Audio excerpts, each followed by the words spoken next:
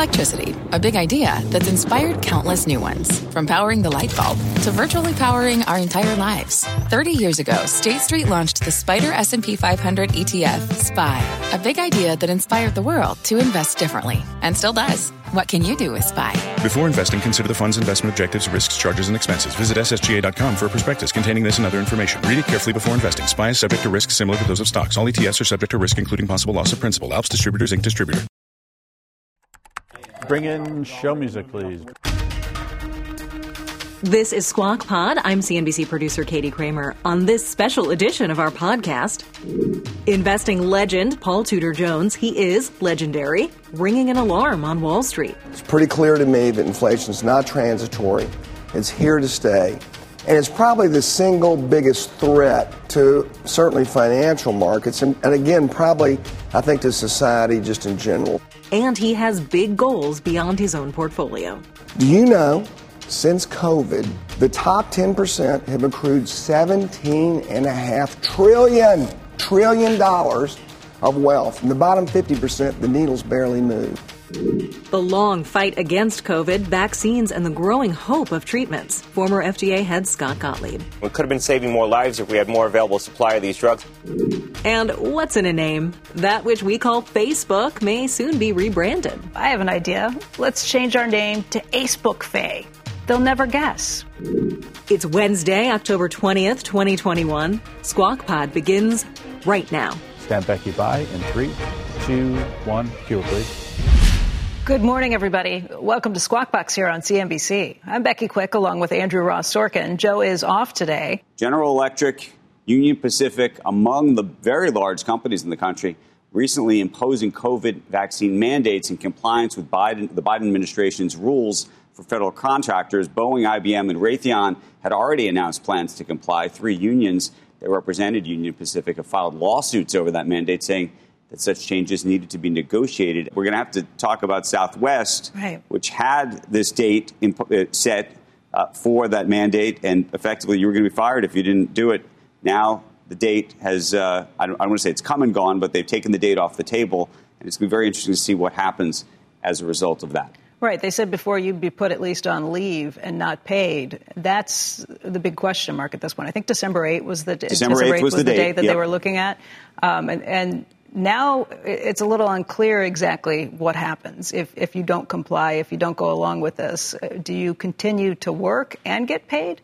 And what does that mean in terms of the government contractor issues? Yes. Or is this a situation where they pay you and maybe they keep you off the front lines? I don't know how that works or how it's going to play out. But clearly, this has put Southwest in a very difficult position. And the same thing that you were just saying, again, with these charges coming from the union saying, the same thing happened with Southwest, the union saying, you need to negotiate with us. You can't just impose this unilaterally. It does put the company in a bit of a tricky position, though, because they're trying to comply with the order that's come down from the Biden administration. Well, it raises many questions. What does the Biden administration do, meaning to enforce these rules themselves? All of the talk that we heard from Southwest over the past 2 weeks about the delays that took place over that weekend period, that they said were not related to any work stoppages. Is there now more of a relation? Clearly something has happened, something has shifted in the balance. So I think this story is so far from over, for better or worse. Yeah. Facebook reportedly set to change its corporate name. Technology blog The Verge saying that Facebook will rebrand itself and position the Facebook app as just one of many products alongside Instagram, WhatsApp, and others. The change could be announced next week. You have any ideas, Beck? You think you have a thought on what? I don't know. It's pretty funny. You know, nobody likes us. Congress is coming after us and wants to break Facebook up. I have an idea. Let's change our name to Acebook Faye.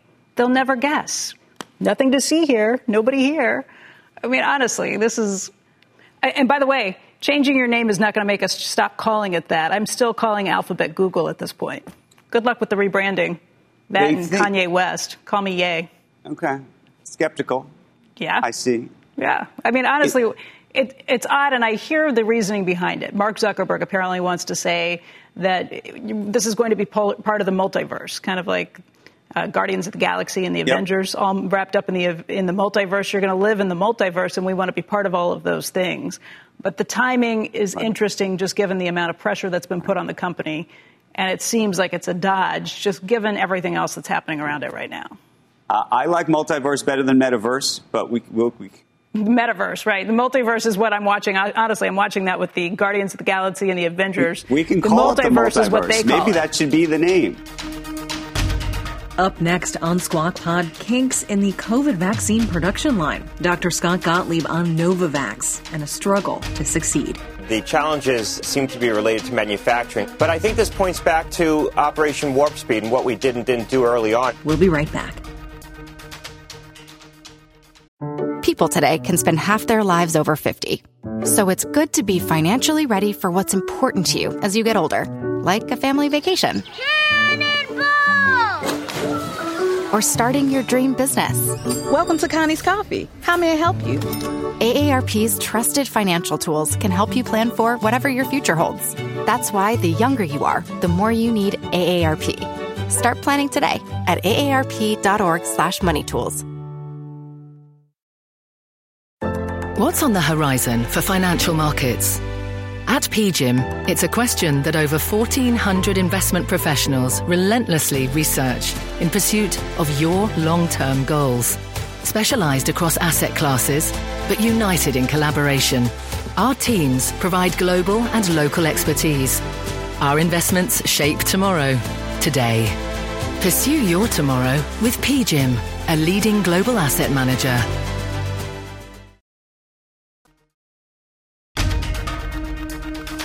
Stand Becky by. You're listening to Squawk Pod. Up and Becky. Q.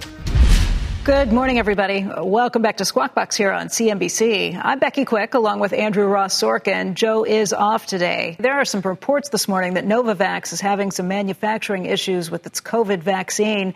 That has the stock under some pretty severe pressure, down by more than 20% this morning. Joining us right now to talk about that and much more is Dr. Scott Gottlieb. He's former FDA commissioner and a CNBC contributor. He also serves on the boards of both Pfizer and Illumina. And Scott, we've gotten a little spoiled. We are used to having all of these miracle cures, miracle drugs, miracle vaccines that have been coming down the pipeline. Last couple of days, we've had a few setbacks. Yesterday was Atea Pharmaceuticals with its pill, its COVID pill that we were hoping would be approved.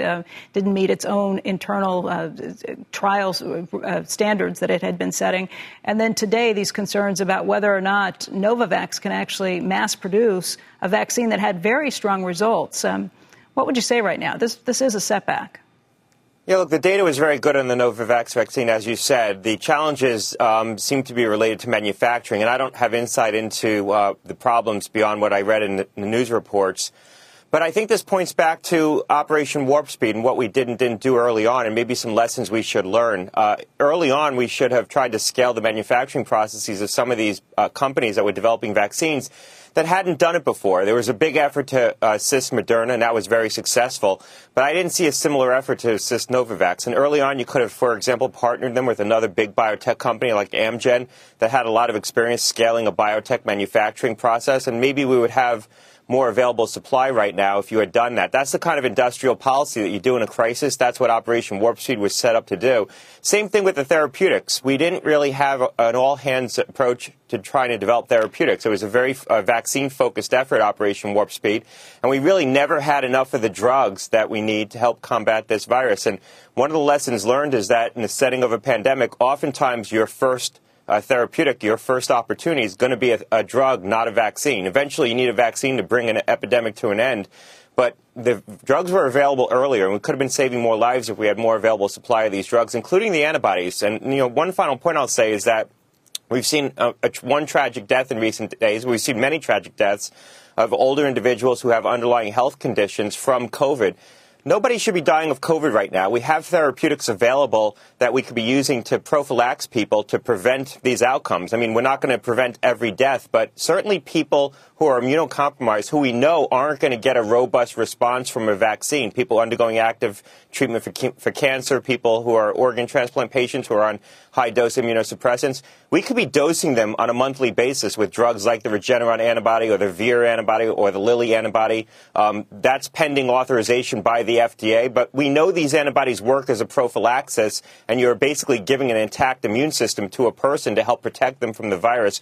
But once again, we don't have enough supply to be able to do that. These were foreseeable problems. I think that there was a monocular focus by Operation Warp Speed on a couple of vaccines, on getting a vaccine, and we didn't look broad enough about trying to industrialize that process for companies like Novavax, as well as focus on therapeutics. Scott, are you suggesting that people who are immunocompromised or cancer patients or something should be getting this treatment all the time, even if they haven't been exposed to COVID, even if they don't have it? Why not wait till they're exposed? I would just think adding another drug on top of some of the cocktails they may already be taking to deal with their existing disease could complicate things.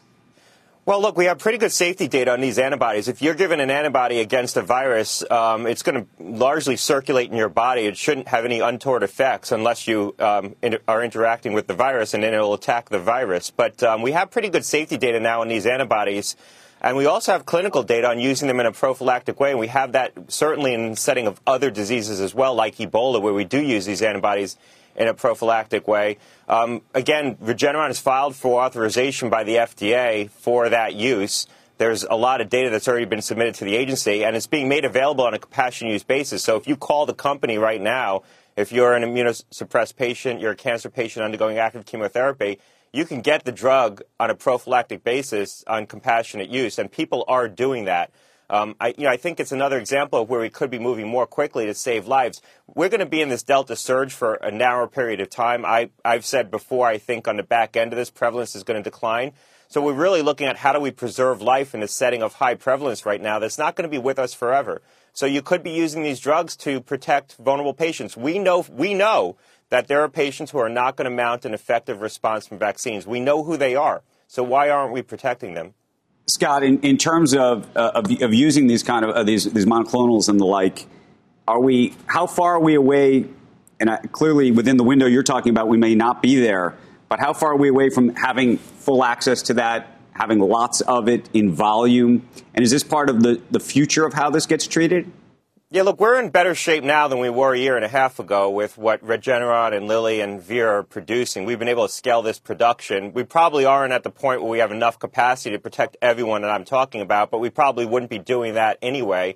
I think in the future, as we think about future pandemic preparedness, there needs to be an equal focus at the outset on trying to get therapeutics and scale the production of those therapeutics alongside a vaccine. We may not get as lucky as we did this time in terms of being able to get to a vaccine as quickly as we did. But even though we got to the vaccine very quickly, we still see that the therapeutics came first. We got the monoclonal antibodies first, and it took time to get the population vaccinated. In the interim, you could have been using drugs to protect more people, and we just didn't have them available. Right. So I think this goes back to the planning in the early days. We just didn't have the foresight to try to do things like help come. Scott, as you look out 12 months from now or potentially next fall, as we start to think about it, and look, hopefully we'll be past this Delta wave and there won't be another wave. But, as people look at the new Merck drug or things like that, they say to themselves, OK, we're going to have the vaccine and then we're going to have these other drugs. What I'm asking is, are we going to get to a point where monoclonals become almost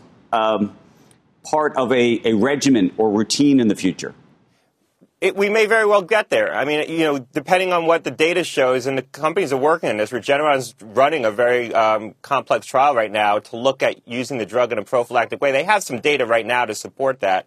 But, we may very well use these to protect patients who are undergoing active treatment where we know they're immunosuppressed. If you're undergoing active chemotherapy, you're not going to get a robust response from a vaccine, or if you're on high-dose immunosuppressants because you're an organ transplant patient. Even with a booster, you still may be functionally immunocompromised and not get a robust response from a vaccine. And that's where you're basically giving someone an intact immune system in a bottle that lasts at least a month. That's what these antibodies are. They're an intact immune system in a bottle that will circulate in your blood for at least a month and probably longer than that. And so, we're talking about bridging people through windows of therapy and seasonally. I think these drugs may well be used that way in the future. Scott, the other news out this morning is that New York City is now changing its stance on vaccines. It says all public employees for the city, municipal employees, are going to have to be vaccinated. They're taking away the idea that if you don't want to get vaccinated, you can get tested weekly. I didn't realize that rates of vaccination were as low as 60% for firefighters, as low as 70% for police officers in New York City. So the city's doing that. At the same time, a company like Southwest is saying, never mind, we're not going to force the vaccinations by December 8th. You can still keep your job. It's a little bit of a kind of mix and match to try and figure out what's happening, these different sort of reactions, different extremes. What happens next? Look, I think we're doing a good job chipping away at the people who remain unvaccinated. And I think local businesses, local communities should have discretion to implement these kinds of provisions. I would like to see people follow through on them once they announce them, because I think if you don't follow through, then people won't adhere to mandates when they do get put into place. But, you know, I've said before, just as I don't think the federal government should be stepping in to force businesses to implement these kinds of mandates, I think they should try to use incentives rather than restrictions to do that. I don't think governors should be stepping in to stop businesses and local communities from doing it when they think that this is the step they need to take to try to protect their workers, protect their community. So I support local businesses and local communities doing this. And, you know, New York's been very aggressive. The vaccination rates overall in the city are extremely high. I think over 70% of people have been fully vaccinated in New York City. And then there's the UK, which doctors there are reaching out, healthcare providers, and saying, please put back some of the provisions, the COVID protections that you had, things like masking, even when you're in a crowd or outside in a crowd. It concerned me to hear that, because I keep thinking we're coming through to the other side of this. Is this just a reminder that this disease can kind of twist and turn and we don't know where we stand yet?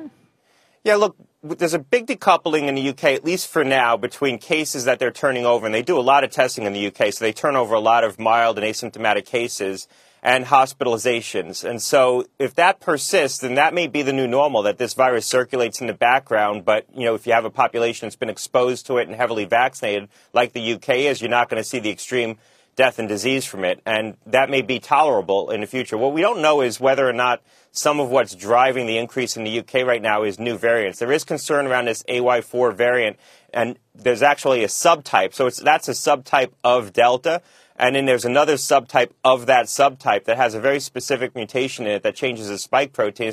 It was 8% of cases in the UK when it was last reported. But when we know that those reports are lagging, so it's not clear whether or not that's what's driving some of this increase. And we need to figure that out. We should be better at this right now, figuring these things out. Dr. Gottlieb, thank you. It's always great to see you. Thanks a lot. Cheese will be next. Coming up.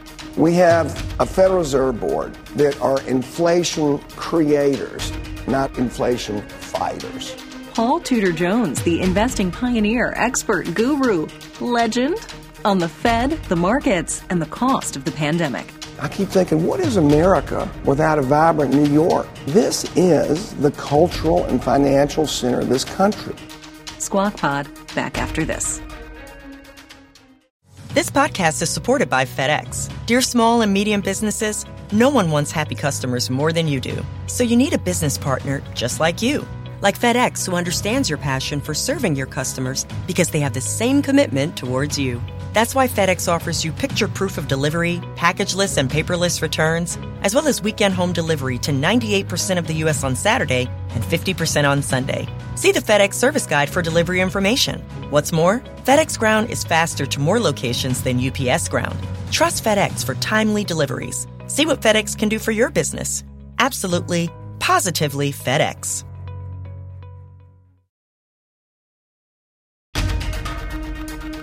We're back. This is Squawk Pod.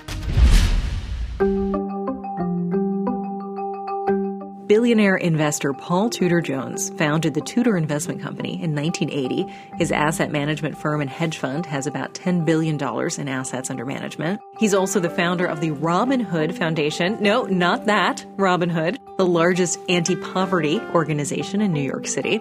Jones joined us on Squawk Box in June, and at that time, he took issue with the Federal Reserve's continuing pandemic policies that, in his view, were indifferent to rising consumer prices. Things are absolutely bat-ass crazy. The Fed, he said, was too nonchalant, too sanguine about inflation, and that would spell trouble for Fed Chair Jay Powell and for the rest of the economy. Today, a few months later, Paul Tudor Jones is ringing the same bell, louder. With that, here's Andrew Ross Sorkin. We are fortunate to have an expert investor with us right here on the set. I want to welcome Paul Tudor Jones. I got downgraded from legendary to expert. You want it? We'll do that. We did legendary before. I like expert a lot better. It always made me uncomfortable. Okay, well let's do expert, because I think right now we all need a little bit of expertise. Everybody's trying to figure out where we are in this market and in this particular cycle. We had some great earnings from some of the banks. We have some inflation fears, supply chain issues. We have energy on the move. What are you doing? Well, I think the thing that to me is the number one issue facing the man on the street, investors, is inflation. And it's pretty clear to me that inflation is not transitory. It's here to stay. And it's probably the single biggest threat to certainly financial markets. And again, probably, I think, to society just in general. So this 5.4% CPI is a real eye-opener. It's the highest CPI we've had in 30 years. And, of course, it's going to go higher here in the next few months as energy feeds through it. So for an investor in particular, most of this audience, it's absolute death for a 60-40 portfolio, for a long stock, long bond portfolio. So the real question is, how do you defend yourself against it? How persistent will this be? And what does the outlook hold? And there's a combination of structural and cyclical forces that right now are all rolling in the same direction to say that inflation can be much worse than what we fear. So let's just start with the cyclical forces first. We have the demand side of the equation, and that would be M2. M2's grown $5.4 trillion since the pandemic began. That's $3.5 trillion greater than what it normally would have. That $3.5 trillion, 16% of GDP, just sitting in liquid deposits that could go into stocks or crypto or real estate or be consumed. So that's a huge amount of dry powder that's just sitting there waiting to be utilized at some point, which is why inflation's not going to be transitory. So that's the first big, I think, cyclical issue. Also, don't forget, we just raised another demand factor would be we just raised benefits for Social Security retirees as well as military, about $75 million by 5.9%. That's just more fuel to the inflationary fire. The second big component would be the wage pressure that we've got. And the easiest way to see that is obviously job offers relative to unemployed. We're 10.4 million job offers, 7.7 million unemployed. It's clear that we have a structural issue in our labor force that's not going to be solved by 0% interest rates and quantitative easing. So if you take those two factors and then overlay the structural issues, and there are four big ones, the structural issues, you really paint a very bleak picture on inflation. The structural issues are, first and foremost, we have a Federal Reserve Board that are inflation creators, not inflation fighters. So and that is a huge, huge deal. But let me just ask you then: is this a warning to Jay Powell? Is that the suggestion, or is this a warning to investors about how to trade around this issue? Listen, first and foremost, I'm concerned about the future of this country. So clearly, I think we have maybe the most inappropriate monetary policy that we've seen maybe in my lifetime. We are adding stimulus. We are still quantitative easing when we should be doing just the exact opposite. And we're taking for granted and treating inflation very, very lightly. If you go back, what I think bothers me so much about this particular set of central bankers and all those that parrot what the Fed are doing is they're ignoring the lessons of history. You go back and start reading about the late 60s and early 70s. You had three central bankers, William Martin, Arthur Burns, finally Paul Volcker. You had two presidents. Do you realize 1974, Gerald Ford addressed a joint session of Congress and said, we're at war, except it's not against humans. This enemy is invisible, but it threatens our society, our home, our people, our life, liberty, and values. A joint session of Congress because of inflation. And that's when he started the famous Whip Inflation Now. So we're just treating it with this cavalier attitude when we shouldn't be. And again, we're ignoring because we haven't seen it in 4 decades. Do you have any expectation that Jay Powell will not be renominated for this position? Do I have? I think. And if so, I think he probably will be. I don't think he's necessarily the right person to deal with the circumstances that we have facing us. For instance, a quote widely attributed to Albert Einstein is the people that solve the problem won't be the ones that create the necessary conditions for it to exist. So again, this group of Fed spokespeople, they created average inflation targeting. The goal was to get inflation above 2%. Well, guess what?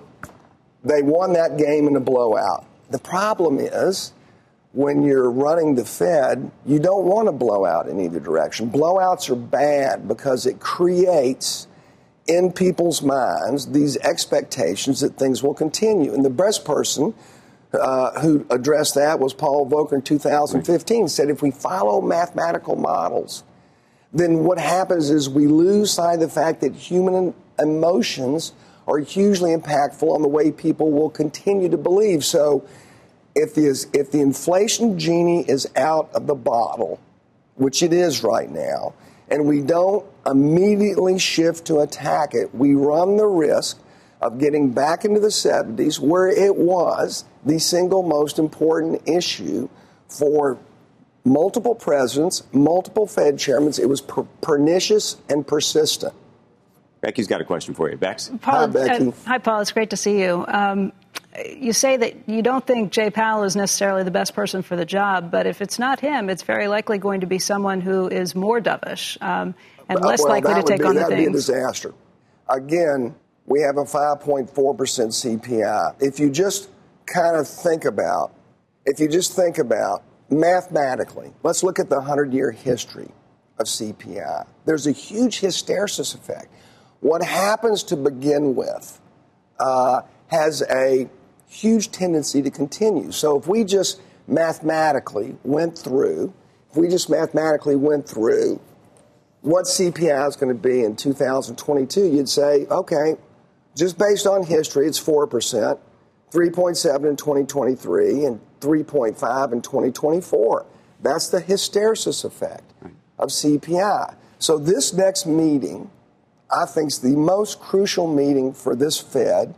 And I would say, well, we did have 2008. We did have the pandemic. X those two. This is just as important because now they're facing, for the first time, the other side of the dual mandate. Assuming you're right, assuming everything you just said is 100% spot on, what are you doing about it as an investor? There's a lot of folks who are watching you say this right now, and they're saying, well, okay, now what? Well, first thing we need to do is we need to see, and please, I don't want to diminish any of the current Fed officials and what their ability to pivot and change is, but the history of the past, say, dozen years is this belief in forward guidance, right?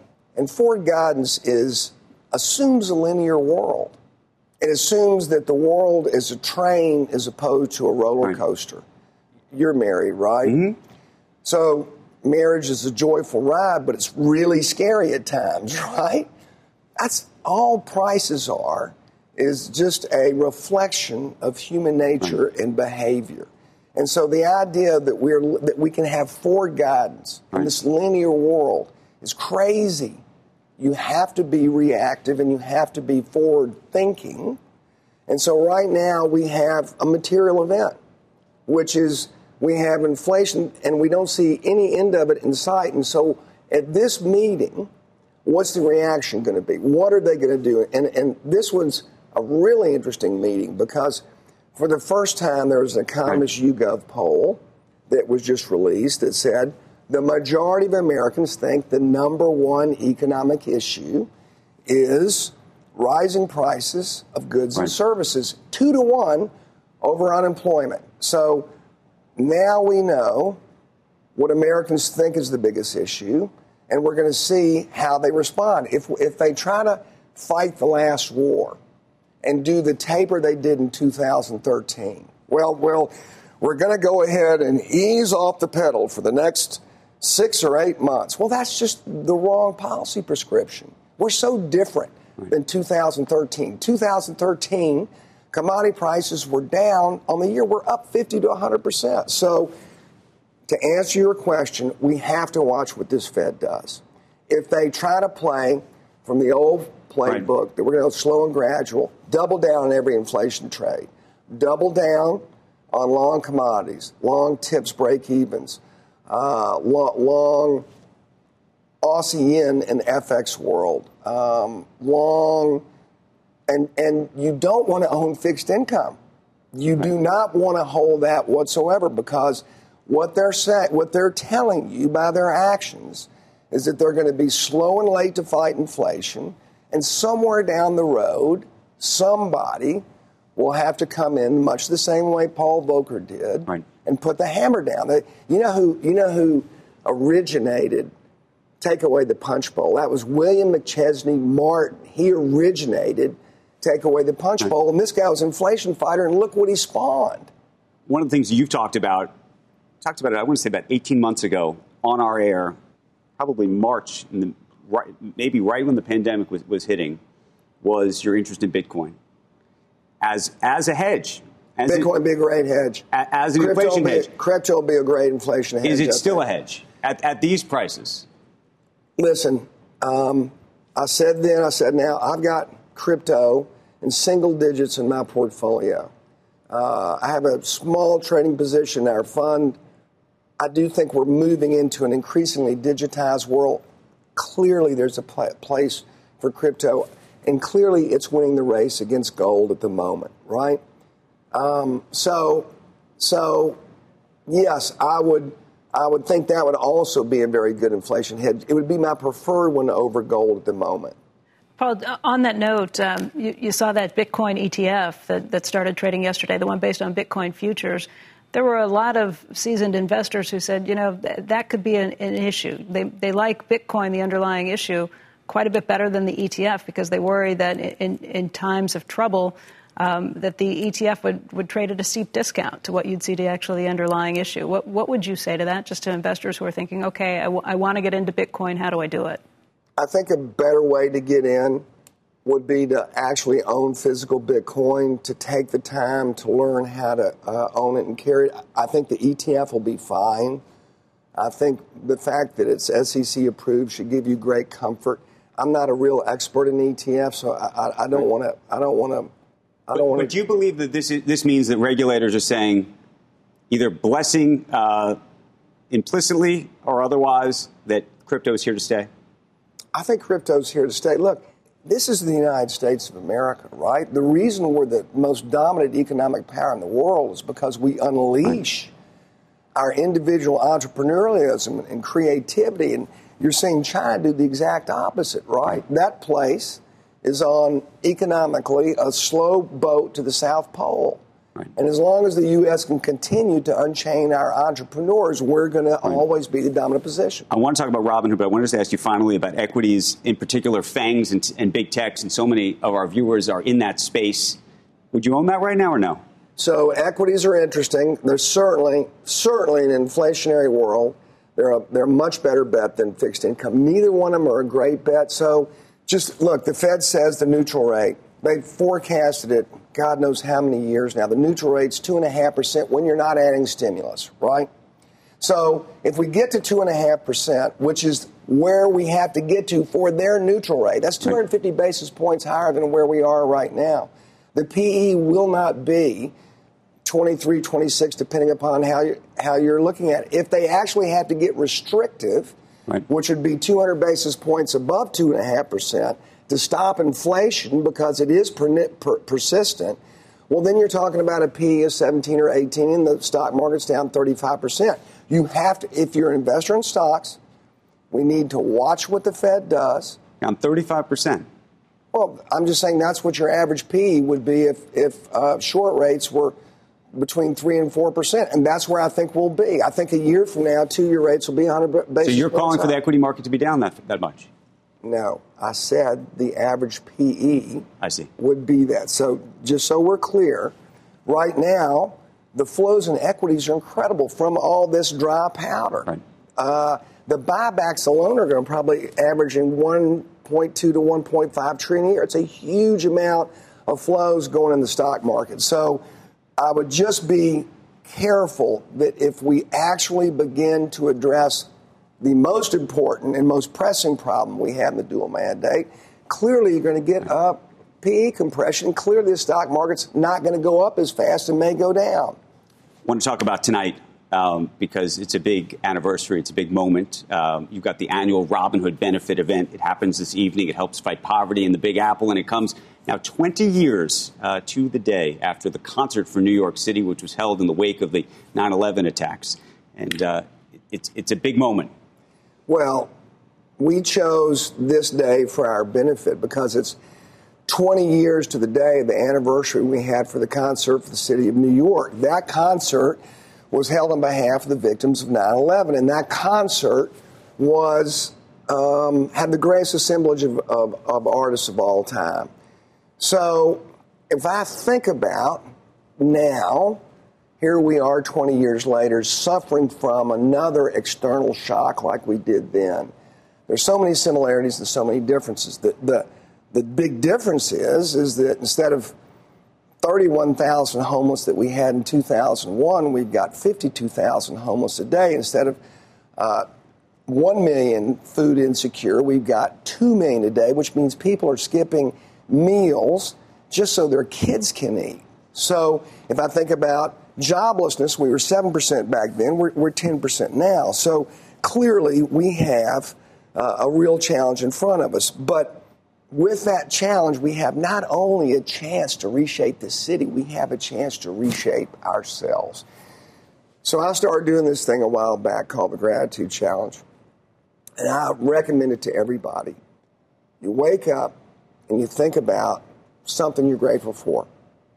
Your wife, your family, your dog, your house, your city.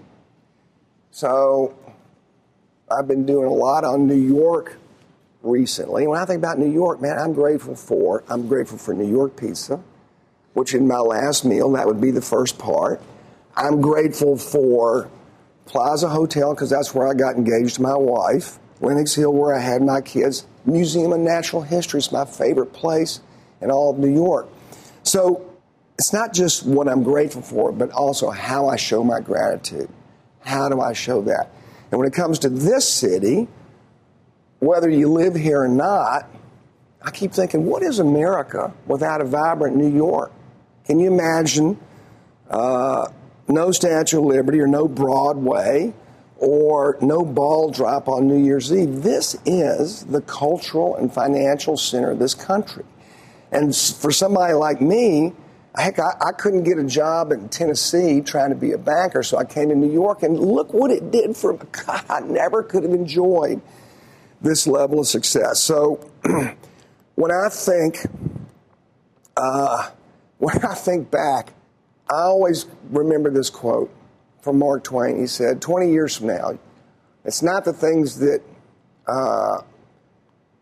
you did that you'll be disappointed about. It's the things that you didn't do. So 20 years from now, when I hope I have grandkids, when my grandkids said, Granddad, what'd you do during COVID? I'm not going to say, well, I sat in my room with the mask on and made a lot of money and got rich.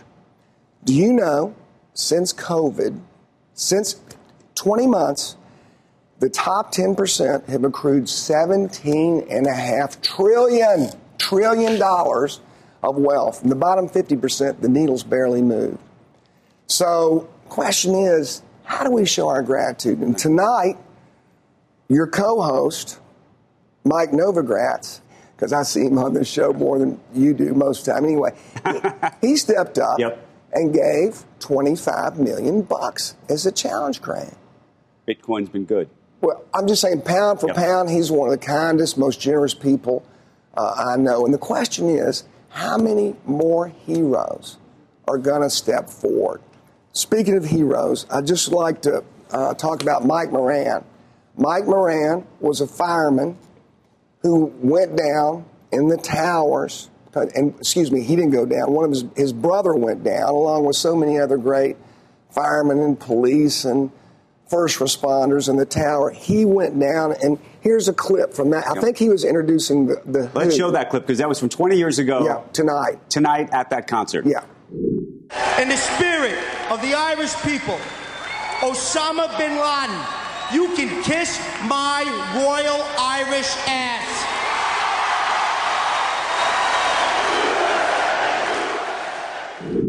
That's the spirit that this city and this country has. And we need to come together again for the second renaissance of the greatest city in the world. And I beseech everyone, go to Robinhood.org and donate.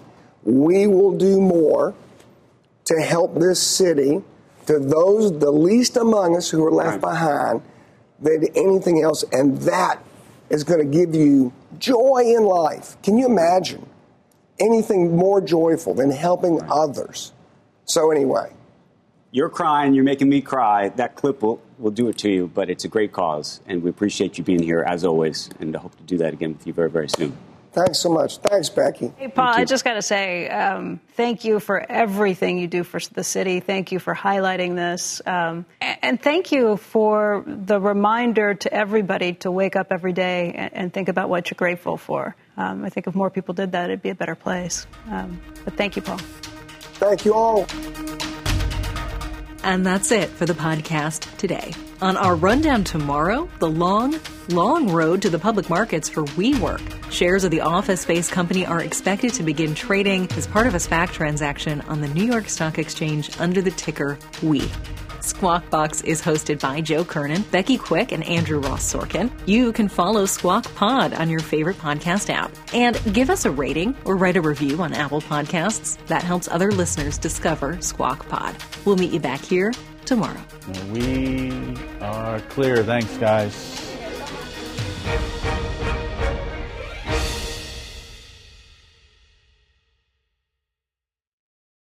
This podcast is supported by FedEx. Dear small and medium businesses, no one wants happy customers more than you do. That's why FedEx offers you picture proof of delivery, packageless and paperless returns, as well as weekend home delivery to 98% of the U.S. on Saturday and 50% on Sunday. See the FedEx service guide for delivery information. FedEx Ground service is also faster to more locations than UPS Ground. See what FedEx can do for your business. Absolutely, positively FedEx.